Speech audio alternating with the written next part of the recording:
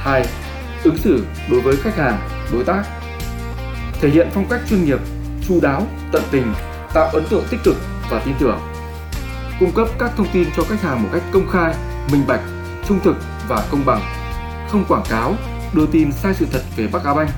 Không hợp tác với cán bộ nhân viên của đối tác để nói xấu, đưa tin sai lệch về Bắc Á Banh ra trước công chúng. Thận trọng lựa chọn khách hàng, đối tác, thực hiện nhận biết khách hàng theo đúng quy định. Ăn mặc gọn gàng, lịch sự, thái độ nghiêm túc, đúng mực, không gây phiền hà, nhũng nhiễu đối với khách hàng và đối tác. Ví dụ thực tế về lối ứng xử với khách hàng. Tại ngân hàng B, giao dịch viên không có thái độ niềm nở với khách hàng trong suốt quá trình giao dịch. Thậm chí, khi in nhầm thông tin của khách hàng và đã được nhắc nhở, giao dịch viên mặt vẫn không biến sắc và cũng không có một lời xin lỗi. Chính cán bộ nhân viên khiến khách hàng không hài lòng đã tạo một ấn tượng rất xấu đối với khách hàng của chúng ta. Ngoài ra, các vụ việc như trên sẽ ảnh hưởng lớn đến uy tín, hình ảnh của ngân hàng nói chung.